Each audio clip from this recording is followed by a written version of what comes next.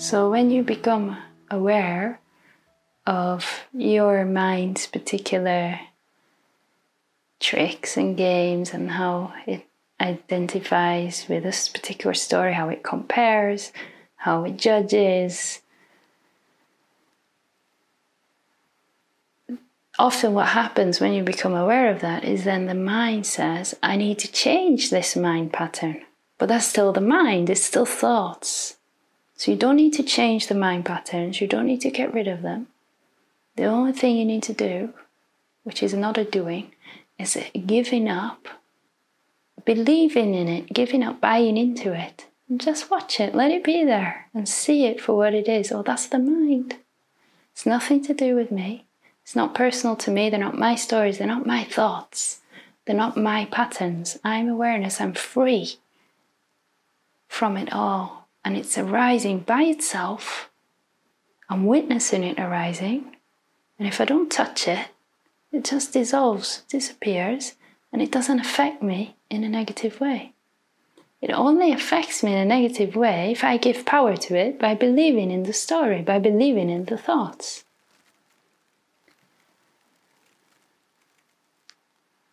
And the mind's like Nancy's dog with the bone. It's going to keep on chewing.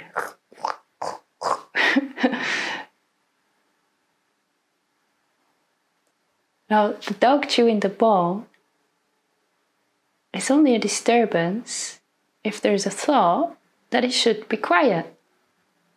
If it's totally fine that the dog's chewing the bone, and you're just aware of it, it's okay.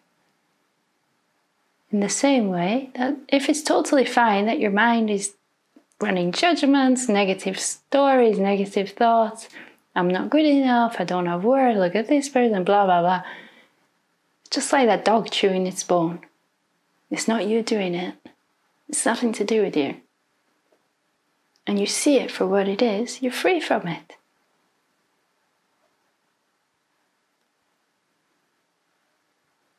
Let it chew all at once.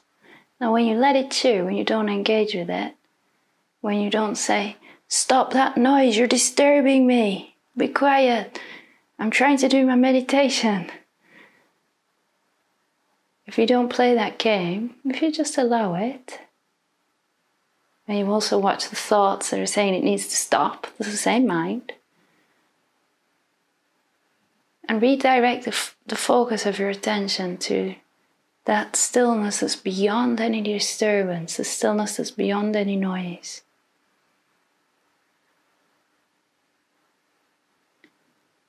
Then the dog will stop chewing all by itself. Every time you fight with it, you engage with it, you tell it, stop these thoughts, I don't like these thoughts, I don't want this story. You're feeding it, you're making it louder.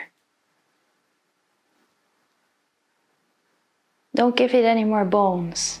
Don't give it your attention, and it will starve to death.